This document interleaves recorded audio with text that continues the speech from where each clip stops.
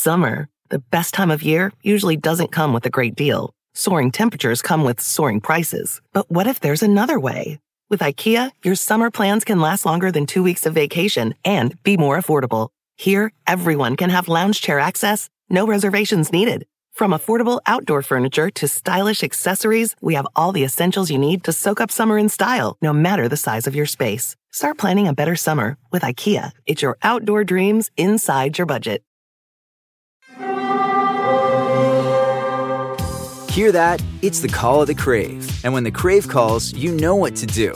Try the $5 Bacon Bundle, because the only thing better than a White Castle slider is a White Castle slider topped with crispy hickory smoked bacon. So pick any two of either the Bacon Cheese Slider, 1921 Bacon Cheese Slider, or Chicken Bacon Ranch Slider. And also get a small fry for just $5 with the $5 Bacon Bundle. White Castle. Follow your Crave. What's under here? What's under here?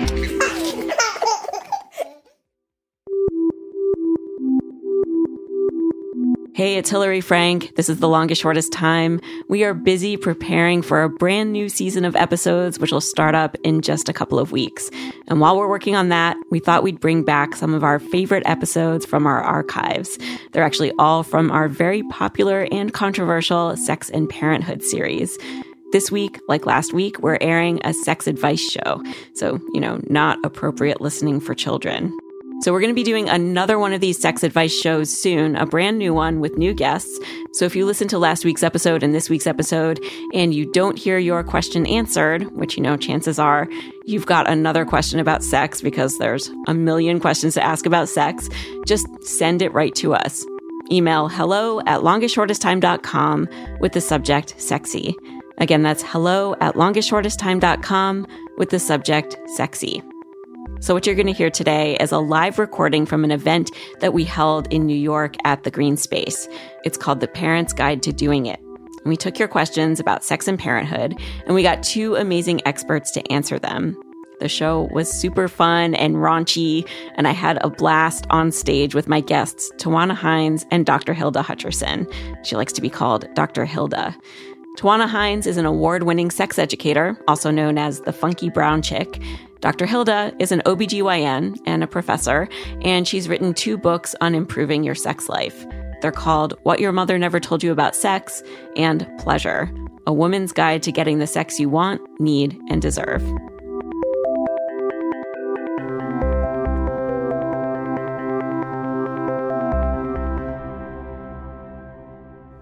Twanna Hines and Dr. Hilda Hutcherson, welcome.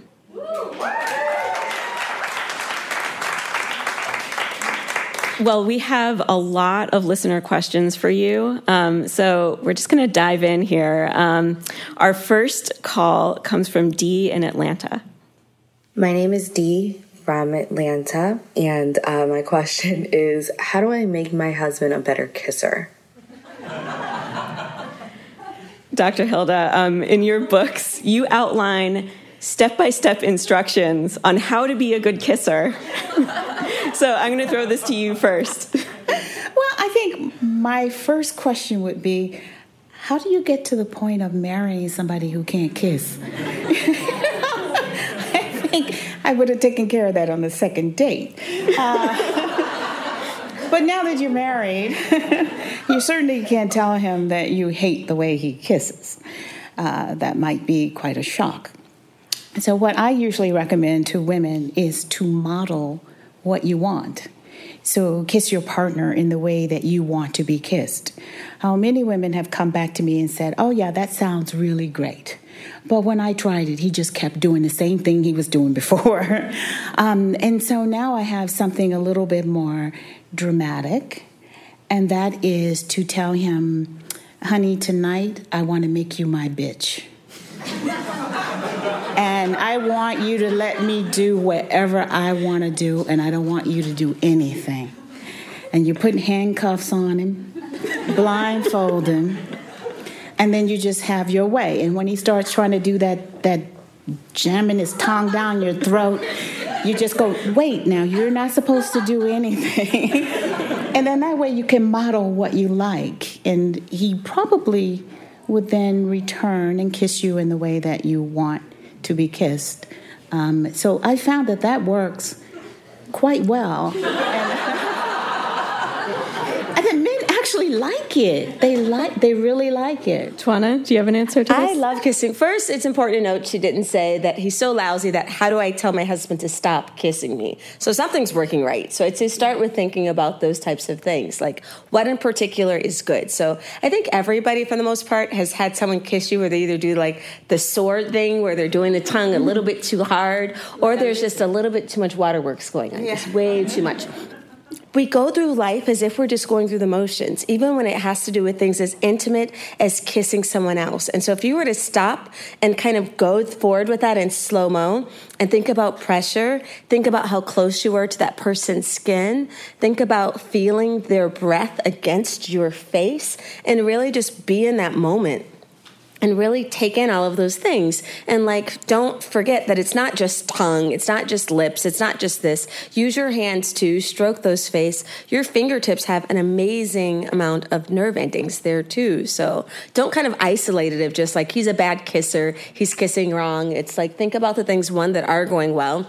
No one wants to hear you're fucked up, you're doing it wrong. So it's I really love, and the part of it that's going well with the kissing. So start there, and it's I think that's a good way to start it off. And I think another thing to say is that kissing is usually the first thing that goes away when you've been with someone for a while. And I think it's very intimate. Don't you? Super intimate, especially when you consider you're not only kissing someone's lips to someone else's lip. There are all different kinds of places where you can kiss too. So it's don't let creativity leave your relationships ever. Stay young, lovers. Keep learning. Well, let's hear the next question. This comes from Lee. Hi, I'm Lee, and I'm from Philadelphia, where I live with my wife and our 15-month-old baby. And my question is, how can we reconnect now that we're parents? We've both had a really low sex drive for a long time, first related to my partner's depression and then side effects of antidepressant. Then we had sex very little when I was pregnant, and we've had sex 0 times in the 15 months since. I birthed the baby and I breastfed him, which could explain my low libido. I'm still breastfeeding. But either way, we have an ongoing lack of connection, and I think the lack of sex is really starting to make it hard to remember we were ever anything but parents together. What can we do? So we've heard this from a bunch of people, and I think it's important to note that it's not always the partner who birthed the baby who has trouble getting back into the swing of things. So, Twanna, do you want to take this first? Yeah, that was a huge question because there were so many different parts on it. One, the side effects of drugs. I think that was something that was good that she called out, that does affect your libido, your sex life, and all other kinds of things. So one, being aware and seeing if there's a different drug that you could possibly be on. So talk to your doctor about what you're actually using. Maybe the dose is too high, too low. Maybe it's the not drug for you. Every drug has its side effects. So finding the right one. So that's what I would start with first. Second, she said low libido. No such thing. Low, high, whatever. Everyone's is different. If I asked everyone in this room or everyone who's listening to this podcast, how much is too little to work out? How much is too much to work out? How many of you worked out today? How many times do you work out per week? Ooh, that's not normal. It's everybody has something that's different for them. And so I'd say realizing there's no such thing as normal. I could go on, but I'll leave room for Dr. Hilda, and we can keep going, because that's a huge question. There was so much packed in there. Oh, there's a lot packed into that. And I would say, with the antidepressant part of her question, that antidepressants are something that can not only take away your desire for sex, but take away your ability to have pleasure. So women who are put on low-dose antidepressants for PMS, for instance, and not told that this might affect their sex lives, it can take away the desire, but make you unable to have an orgasm. And if a doctor doesn't tell someone that in advance, it can be quite a shock. The other thing I would say, one other point that she was getting at, is that when you haven't had sex for a long time, it can be very awkward to try to get back into it. How do you just all of a sudden say, oh, let's go, tonight's the night, and your partner's looking at you like, what? After 15 months, tonight's the night? Yeah, and it's been over 2 years. So what do you do? It's 3 years.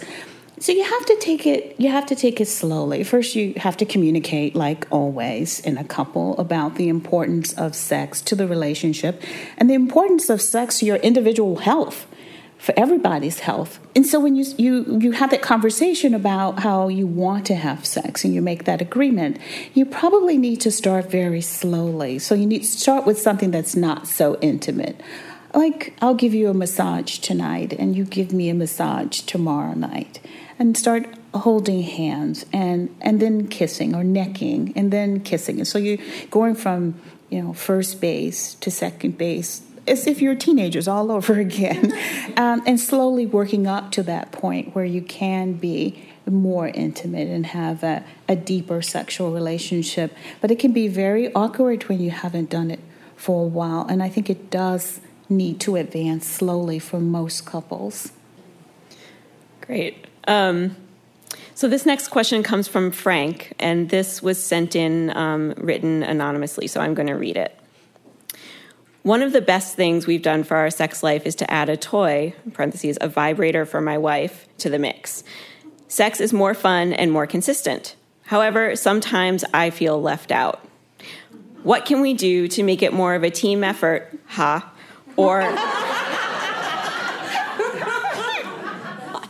or what kinds of toys for guys would add to the good vibes? And I believe that Dr. Hilda needs a prop to answer this one. Yeah, I did bring along just a couple of things that I thought would be really interesting hiding out here someplace. All right, so. Awesome. And those of you who are listening to the podcast and not here in person, you are missing out. So, Dr. Hilda, can you describe what you have in front of you? I have a big chocolate brown dildo. But if you bring something like this in and introduce this to your male partner and say, I would like for you to use this on me, that would be intimidating. And that probably would cause some little erectile dysfunction in the usual man, and some feelings of inadequacy, because I think that's what he was saying, that sometimes he feels that he's being replaced. So this isn't the kind of thing that I would bring in. This is for solo play by yourself when he's at work or on a business trip or something. Something like this is what I would introduce first. It's a mini massager, and you turn it on. It has a very nice vibration. It's pretty strong, actually, the newer ones. And this you can use. Your partner can use it on you. You can use it on yourself. And you place it on the clitoris, and you rub in that area, and it's very good, a nice stimulation. But you can also use this on a man. You can rub it down the length of the penis. You can rub it around the head of the penis very gently. And then there's a spot that is between the anus and the testicles, the scrotum. And you put this and you press it on that spot. And what that does is it transfers the vibrations into the male G-spot, which is around the prostate gland. Now, if a man were agreeable, you could put, not this toy because it would get lost, but there are toys, and you wouldn't want to end up in the emergency room, but there are toys that you can put into the anus, into the rectum, that directly stimulate the male G-spot, the prostate gland. Or you can take your finger, if you've cut your fingernails and you use a lubricant, you can do the same thing by putting a finger into the rectum and then doing this come hither motion around the prostate gland. But those are ways that you can incorporate toys into sex with your partner. There's also a new toy in which you can put part of the toy inside the vagina, part of it lays outside the vagina against the clitoris, and you can have intercourse at the same time. The part inside the vagina vibrates, and it vibrates against the male penis, and it vibrates against the female G-spot. Haven't tried it. but heard it was really wonderful. So there are lots of different toys that you can use that stimulate both people, but this is probably what I would start with. Twanna, do you have anything to add? I was going to say, I love that you brought two different toys, because I think often people think of sex toys, they think vibrator. Sex toys, vibrator. It's just that there's so much more, too. And so I like the pocket rocket that you've got there. Handcuffs are great. You mentioned butt plugs, which are fantastic. And I think when we talk about sex, it's important to remember that just as there's no one right way to eat, there's no one right way to eat someone or to give someone else pleasure. And so, like, when we think of, like, vagina and a penis going inside of it, that could also be a penis going inside of an anus. That can be two vaginas against each other. That could be a finger. So it's like, keep things a little bit mixed up in there, I would say. Spicy. Yes. Spicy and delicious. Absolutely. Yes. Well, let's move on to our next.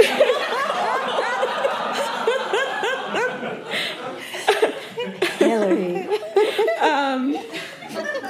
This one comes from Molly.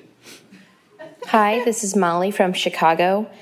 My question is about when you are trying to have another baby. My husband and I got pregnant with our first baby very quickly and very easily. In fact, it was an accident. Now that we are ready to have our second baby, it is just a lot harder, and I really feel like the romance has gone out the door. Pillow talk is about ovulating, and it just does not spice up your nights. My question is what to do. Why does this seem so much like a chore and is losing the fun part of having a kid and trying to have a kid? So that's my question. Any advice you have would be greatly appreciated. Thanks. Well, yeah, it's hard, right? Because here's what happens. It's like I often say, we treat sex as if it's a game, and you win it by coming. And so if you didn't come, did you come? Did you come? It's like somehow it's like you failed at the game. You lost the game of sex because you didn't come. And so as ridiculous, yeah, right? And it's like as ridiculous as that is, the pressure that puts on everyone and the way that it makes you feel like you're somehow inadequate if you don't come every time you have sex and if you don't come multiple times, that gets dialed up to 1,000 when you're talking about trying to conceive a child. Because now not only is it sex is a game and you win it by coming, but it's like you're trying to expand your family. And there's all kinds of disappointments that can come with that, with either or both of the partners possibly being infertile, having to go through in vitro fertilization, having to possibly go through multiple miscarriages. And if we have a hard time talking about sex in this country, we sure as should have a hard time talking about when things don't work out as planned, when you're trying to get pregnant, or when you get pregnant and you weren't intending to. Like that whole kind of gray area of like that pregnancy space can be very difficult. So I'd say one, if it feels like a chore, that's because right now it is a chore. If you're having sex in a way where it's like, okay, am I ovulating? Is this the right time? And all of this timing or whatever, it's like that whole conversation ends up being about a chore. The chore is having sex in order to make sure that you have a baby down the road. Just like washing the dishes in order to make sure that the kitchen is clean.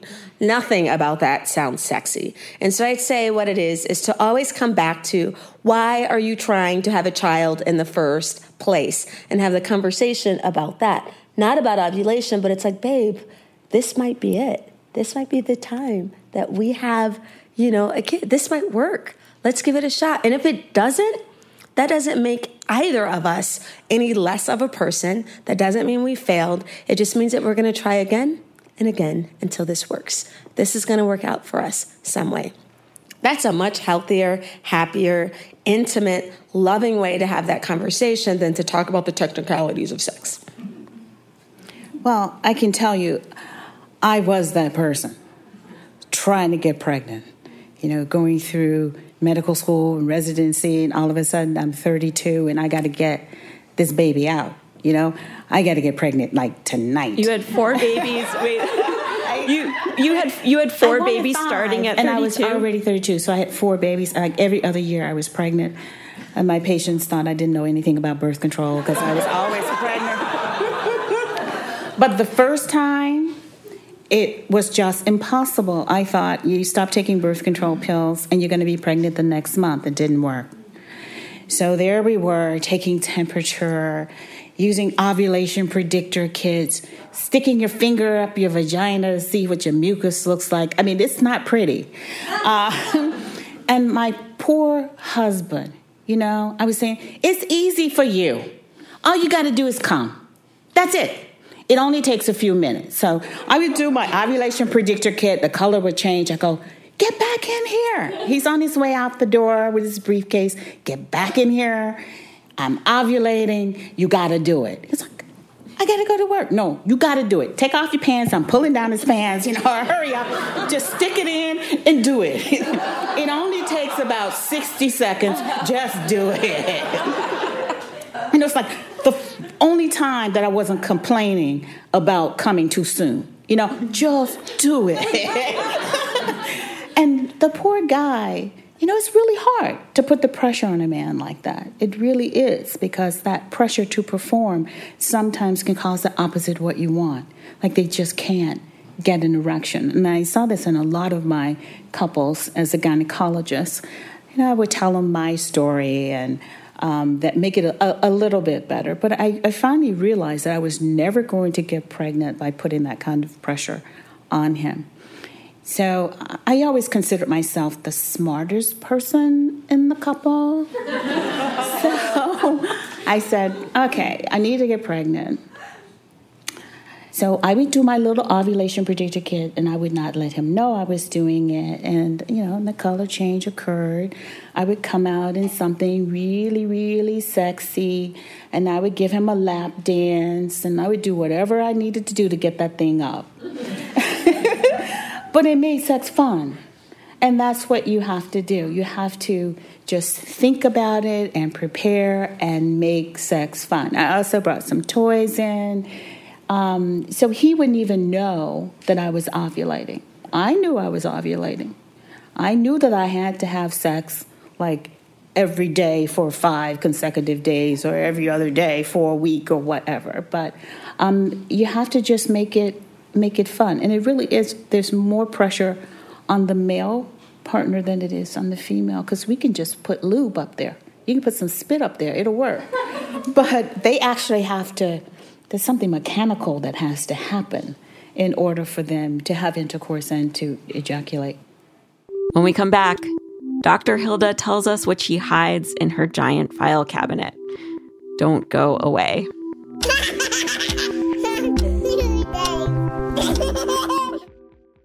We're back with more sex advice from Twanna Hines and Dr. Hilda Hutcherson. Our next question comes from someone named Melissa, and I'm going to be reading this one. She says, we co-sleep with our 6-month-old. He wakes up pretty quickly if left alone in his crib. How are we ever going to have sex again?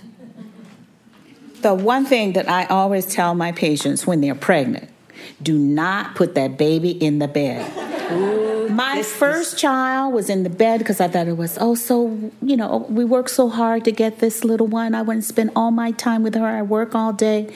She was in the bed, breastfeeding. She slept with us. It took me 3 years to get that child out of my bed. My husband and I would have to sneak to the bathroom to have sex. We could never have sex in the bed because the baby was always there. And who wants to have sex with a baby next? I don't know how people do that. The baby's lying there.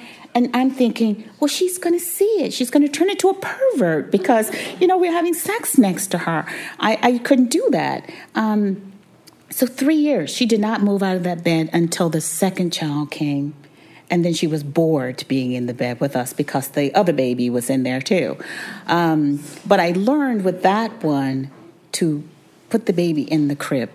I am someone who does not believe in sharing your bed with the baby. I just don't. I changed my mind. So I got to say, this was what made our last episode so controversial. This is part of it, was that our last 2 experts said the same thing. They said, just don't co-sleep.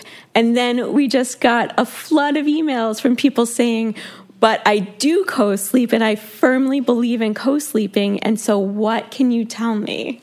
Co-sleep? Sex. You have to make a choice. What do you want? Otherwise, you're having sex in the bathroom. like my husband and I, or you're trying to get somebody to babysit so you can go off to a hotel or something. It just doesn't. It doesn't work. Twanna, you're shaking your head. You look skeptical. Okay, so co-sleeping. I think, okay, this is hard. Okay. I'll start by saying this. Here's someone laughing over there. You can see I'm struggling with this. But I'll start by saying this. I still think that people can co-sleep with their kid if they want to, because here's my thinking. Sex doesn't always have to take place in the bedroom. First, there's nothing wrong. There's nothing wrong. I have had sex in a natural preserve, on the floor, in my kitchen, on my couch, I'll just say I've had sex in a lot of different places without ending this podcast with Twanna going on her very long list of the different types of places where she's had sex. So it doesn't only have to be in the bedroom. You could shower with your partner. I think that's very sexy. Water is a natural lubricant too, so that's very cool too. You can have sex in your partner's office. You can have sex in a bunch of different places, after hours, before hours. It doesn't only have to be in the bedroom. And I think that, like, when I hear the parents who are and I read through these comments of the fangs coming out and people being pissed the fuck off. It's like, if I want to co-sleep, I'm going to fucking co-sleep. Like, I was serious. I was like, holy shit. And so I think, you know what? If it's working for them, if that is important to them, if that's a valid choice for them, have sex somewhere else. That would be my... Well, I think everybody has the right to choose what they want to do. But as someone with experience, my advice to my patients has been not to start it. And I understand that some people feel very strongly about it, and that's fine. It works for them. But my advice would be quite the opposite. So we're going to turn to our next question. This comes from Kara. Hi, this is Kara. I had a 3rd-degree tear, almost a 4th degree, according to the doctor who stitched me up.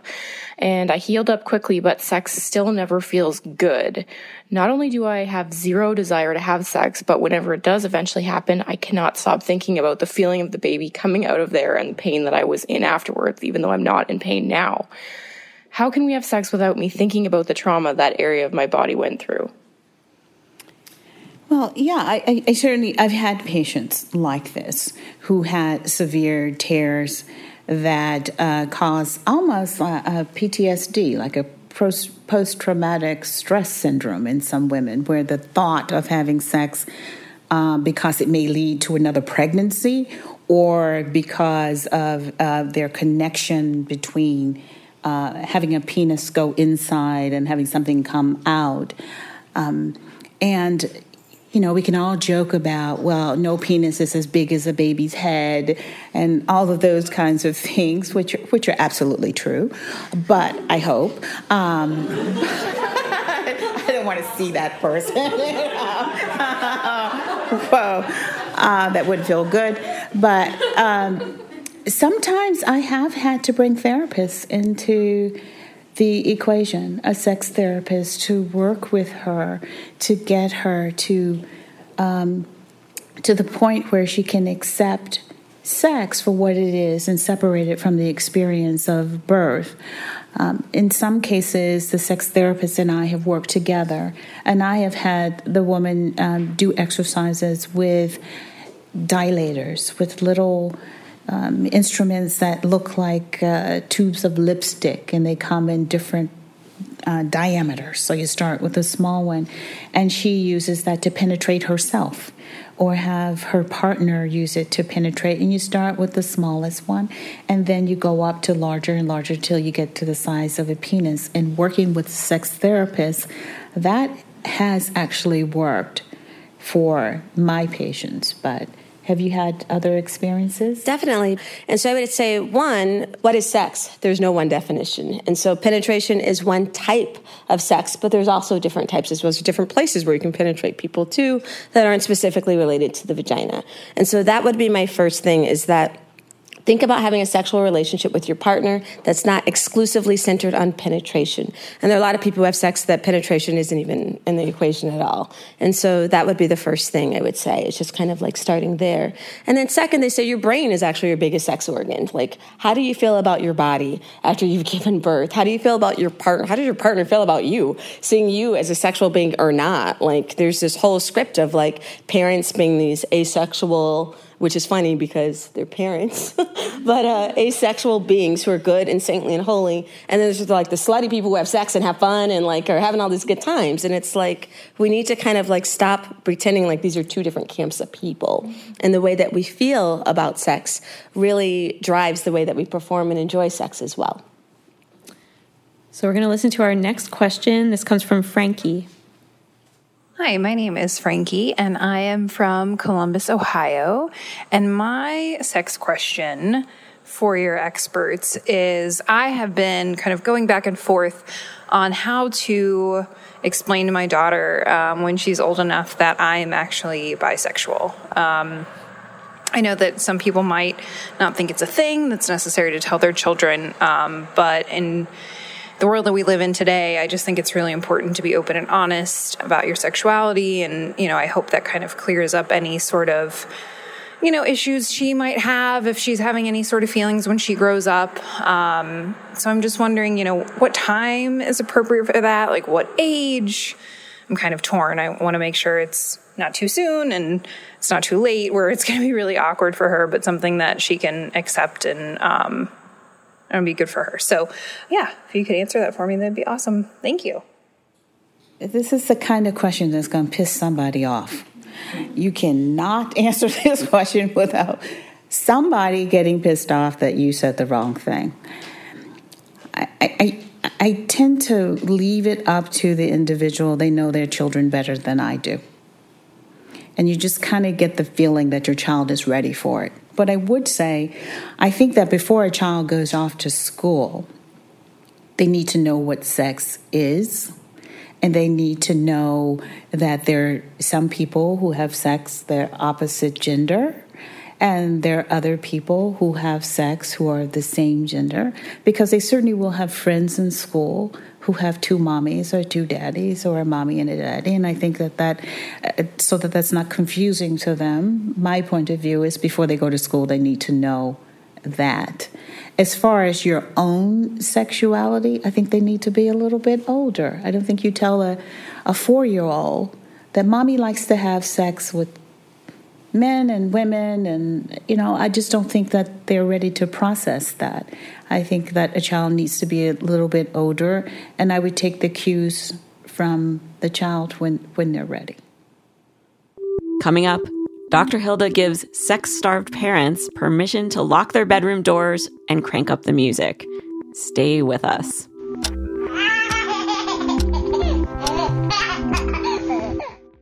Summer, the best time of year, usually doesn't come with a great deal. Soaring temperatures come with soaring prices. But what if there's another way? With IKEA, your summer plans can last longer than 2 weeks of vacation and be more affordable. Here, everyone can have lounge chair access, no reservations needed. From affordable outdoor furniture to stylish accessories, we have all the essentials you need to soak up summer in style, no matter the size of your space. Start planning a better summer with IKEA. It's your outdoor dreams inside your budget. Spectrum One is a big deal. You get Spectrum Internet with the most reliable internet speeds, free advanced Wi-Fi for enhanced security and privacy, and a free Spectrum Mobile Unlimited line with nationwide 5G included, all while saving big. For the big speed, big reliability, and big savings you want, get Spectrum One. Just $49.99 a month for 12 months. Visit spectrum.com/big deal for full details. Offer subject to change. Valid for qualified residential customers only. Service not available in all areas. Restrictions apply. Welcome back to this special live recording of The Longest Shortest Time. So at this point in the show, we turned to the audience for questions. Yes, in the back there. So I want to talk about, I guess it's two different things. So my daughter's 1. And so when she was born, I did have 3rd-degree tearing. So me and my vagina were not on speaking terms for a very long time. And, I think, my husband's going to kill me sitting right next to me. I think there's a couple different things.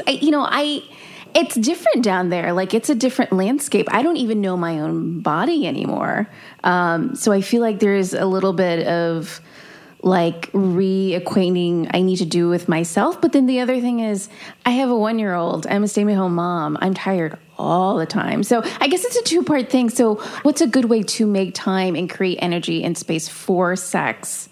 And also with the complication of just having a different physical body altogether.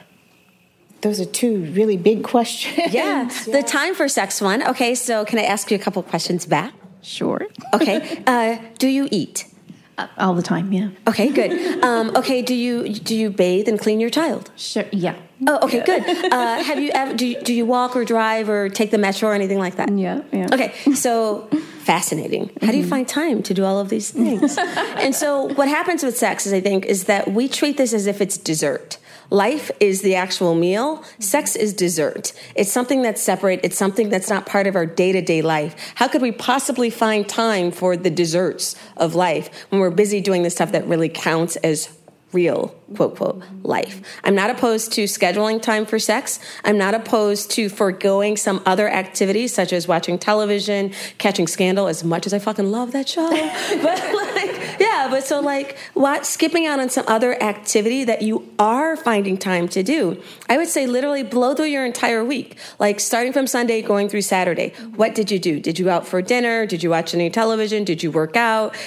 Of all those things that you did, how could I find time for sex in that as well? Yeah, and I view sex as a health issue. And it's important for your physical and emotional health as a woman. It's also important for the relationship. So when you look at it as a health issue that is important for your health, it makes it easier for you to pencil it into your week. It's something that when you have a 1-year-old, you do have to schedule. It can't be at any particular time. It's whenever that 1-year-old goes down for a nap or to go to sleep or whatever, and then you can... My husband loves that you are saying keep the child out of the bed, because that's like... Absolutely. and really, you should lock the bedroom door. I'm sorry. People are going to get angry with me, but you lock your door. So when that 2-year-old comes running down the hall, mommy, mommy, mommy, the door is locked and the music is on. You don't even hear it. So, I'm sorry. I have 4 kids. So I'm speaking from experience.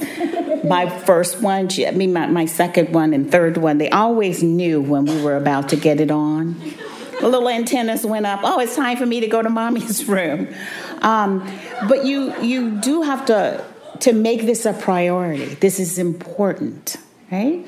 When a couple has sex, there are chemicals and hormones like oxytocin that are released that bond a couple. When couples stop having sex, they tend to move apart.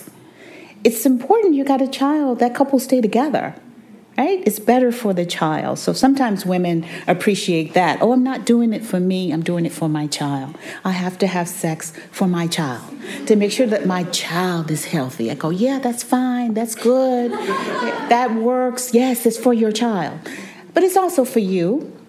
Physically, we know that having sex, especially if you can experience orgasm, decreases depression, anxiety, boosts your immune system, strengthens your heart, makes you a happier individual. It connects the couple and make them feel closer and stronger together. So it's really important to make the time, as you said.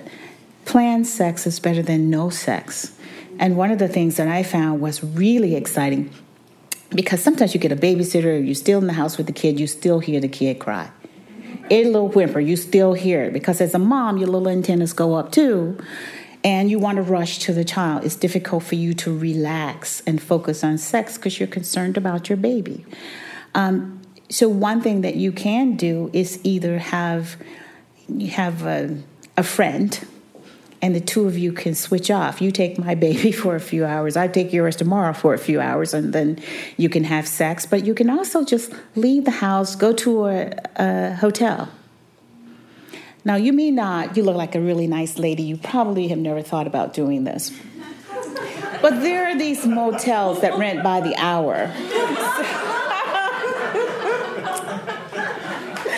You just go to one of those. It's so exciting. But take a sleeping bag. Take a sleeping bag or something, because you don't want to sleep on those sheets. And you have your fun, and then you come back home, and it's great. I'm going to follow up with a question that we got from someone that was written. What is the best way to hide our sex toys and porn?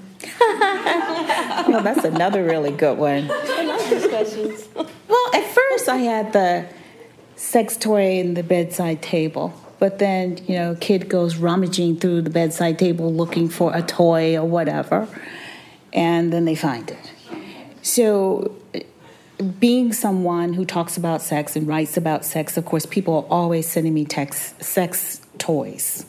I have hundreds of sex toys. We saw two of them today. Yeah, so then I was like, well, what am I going to do with all of these things? So I have a file cabinet that's about this tall that has a lock on it. And I put all my toys in there. And that's not just to keep the kids away from it. It's to keep my husband away from it. Because there's some toys I don't want him to see. Like, have you seen these rabbits? These things that swirl around like that, and the little bees are running, and the little rabbit ears going. I've not seen the rabbit. I would never let my husband see my rabbits. I have a lot of rabbits. I would never let him see my rabbits. So keeping them locked in the file cabinet keeps him out of there, and it also keeps the kids out of there. So get yourself a decent-sized file cabinet. That's what I'm hearing. Okay, I think we have time for one more audience question. If somebody... Oh, you in the front. Yes. So maybe a little bit of grandparents' guide to doing it. I'd like to ask, after menopause, if you're not taking hormones, does that not impact libido and ability to enjoy sex? And what can you do about it short of wanting to take hormones? Yeah. Well, see, when you go through menopause and your estrogen goes down, your testosterone goes down, and both of those hormones are important for libido, for sexual pleasure, for lubrication, for orgasm, for everything. And it's easy to withdraw from sex because of that, because it has changed from the loss of those hormones.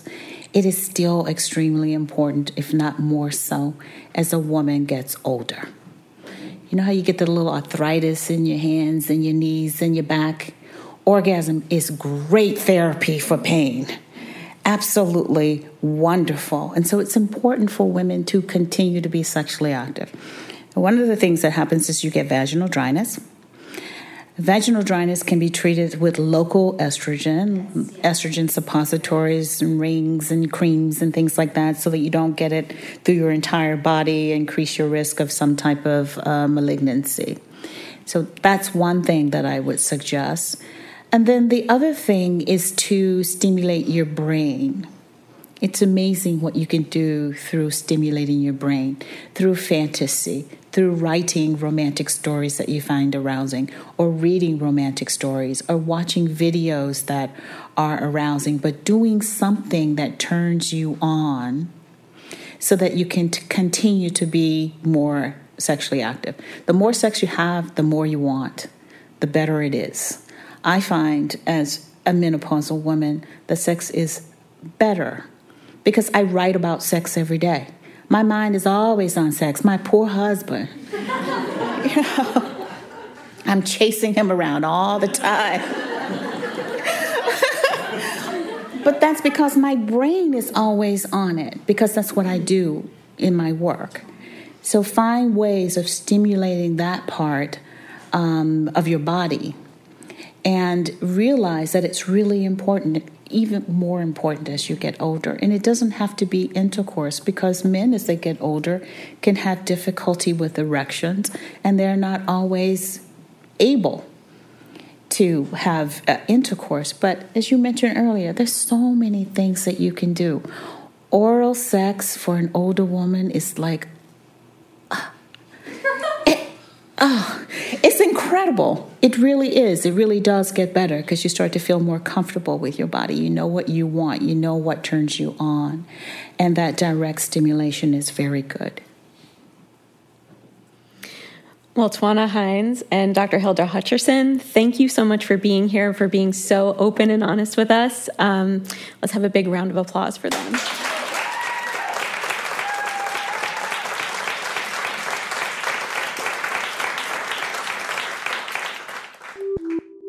You can find Twanna Hines at funkybrownchick.com and check out Hilda Hutcherson's books. They're called Pleasure and What Your Mother Never Told You About Sex. They are eye-opening reads, whether you have kids or not. And don't forget, if you have a question that was not answered here, we want you to ask it. I think the co-sleepers out there might still be feeling unsatisfied. Send your questions to hello@longestshortesttime.com with the subject sexy. So many thank yous today. Thanks first and foremost to Joanna Solitaroff, who coordinated this whole event. Thanks to the Green Space and to their staff for hosting the event, especially to Jennifer Sendro, Ellen Rolfes, and Ricardo Fernandez, who not only engineered the show, but delivered Dr. Hilda's props to her on a pillow, no less. Thanks to Mater Mia for co-presenting this event with us. Mater Mia is an excellent website that tells stories of mothers of color and career. Check them out at matermia.com. Thanks also to Paula Schumann and to Bill Moss, who mixed the show. This podcast is produced by me, Hillary Frank, and Abigail Keel. We are edited by Peter Clowney. Our engineers are Pete Karam and the Reverend John Delore. Our theme music is by the Batteries Duo. We get editorial support from Anne-Marie Baldonado and Antonia Akatunde. Thanks to Jane Marie for extra production support this week. This episode was originally produced in partnership with WNYC. I'll be back next week with more from our Sex and Parenthood series, this time from a kid's perspective. Warning, 21 years old or older. That's how old people need to be to hear about this information? Probably. Subscribe to The Longest Shortest Time in iTunes so you don't miss that show, and so you don't miss when we return with brand new stuff in a couple of weeks. As always, we are looking for your stories. Yep, your stories. You can send us anything about your kids, your parents. Most of all, we're just looking to be surprised. Go to longestshortesttime.com and submit your story.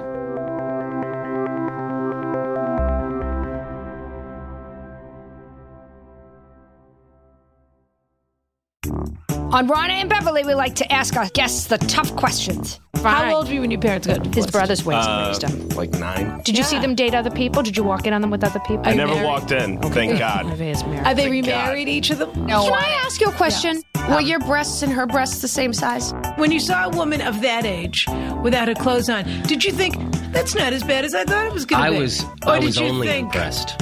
I didn't know there were any black people in Colorado. Is that true? Yeah, it's a decent amount. Can you imagine the muscle on muscle in the bedroom for the two of them? Like very acrobatic. Okay. Listen to Ronna and Beverly today on earwolf.com, Howl, or your favorite podcast app. Stand up. You sing Earwolf? Yeah.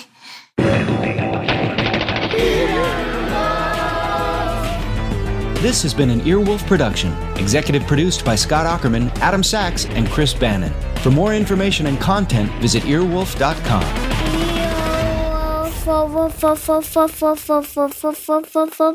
Earwolf.